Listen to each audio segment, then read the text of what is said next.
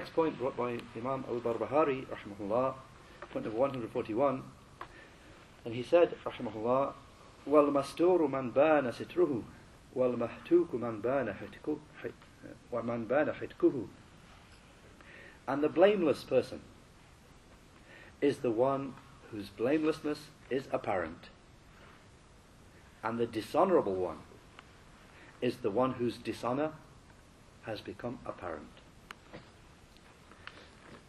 Shaykh al-Fawzan, hafidhullah, he said, he's saying, وَالْمَسْتُورُ مَنْ بَانَ سِتْرُهُ وَالْمَهْتُوكُ مَنْ بَانَ حِتْكُهُ.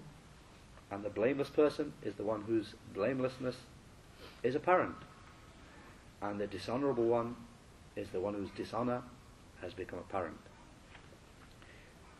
He said the asl, the basic and underlying principle with regard to the Muslim is al-adala wal-khair, is uprightness and good. So therefore do not entertain bad suspicions about him. And therefore he, the Majestic and Most High, said, يَا أَيُّهَا الَّذِينَ آمَنُوا اجْتَنِبُوا كَثِيرًا مِنَ الظَّنِّ إِنَّ بَعْضَ الظَّنِّ إِثْمٌ.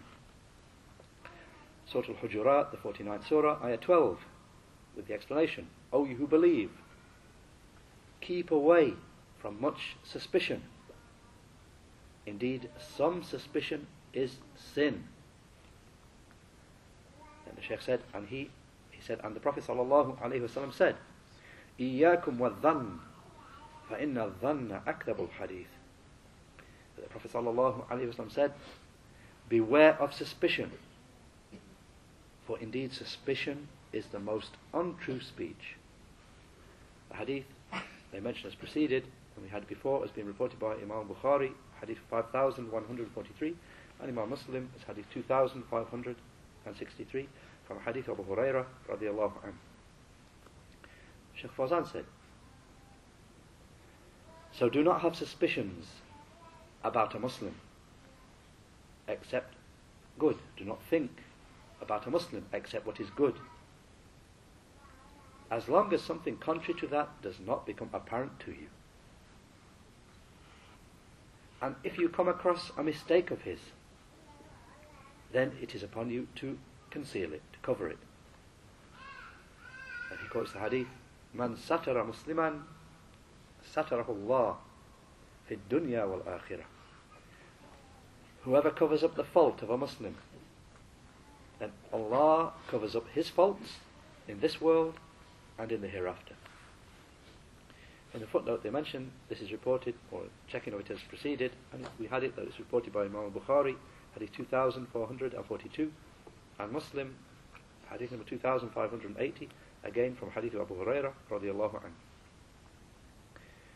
Then Shaykh Fawzan makes an important point. He said, however, along with nasiha, you cover up his fault, however, along with nasiha, along with giving him sincere advice. You cover up his fault and you do not expose him.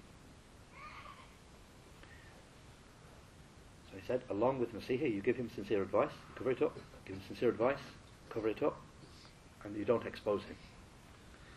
And he said, he the Most High said, إِنَّ الَّذِينَ يُحِبُّونَ أَن تَشِيعَ الْفَاحِشَةُ فِي الَّذِينَ آمَنُوا لَهُمْ عَذَابٌ أَلِيمٌ فِي الدُّنْيَا وَالْآخِرَةِ وَاللَّهُ يَعْلَمُ وَأَنْتُمْ لَا تَعْلَمُونَ.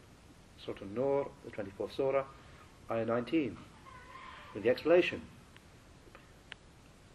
Indeed, those who love that the sin of fornication should be propagated amongst the believers, for them there will be a painful punishment in this life and in the hereafter.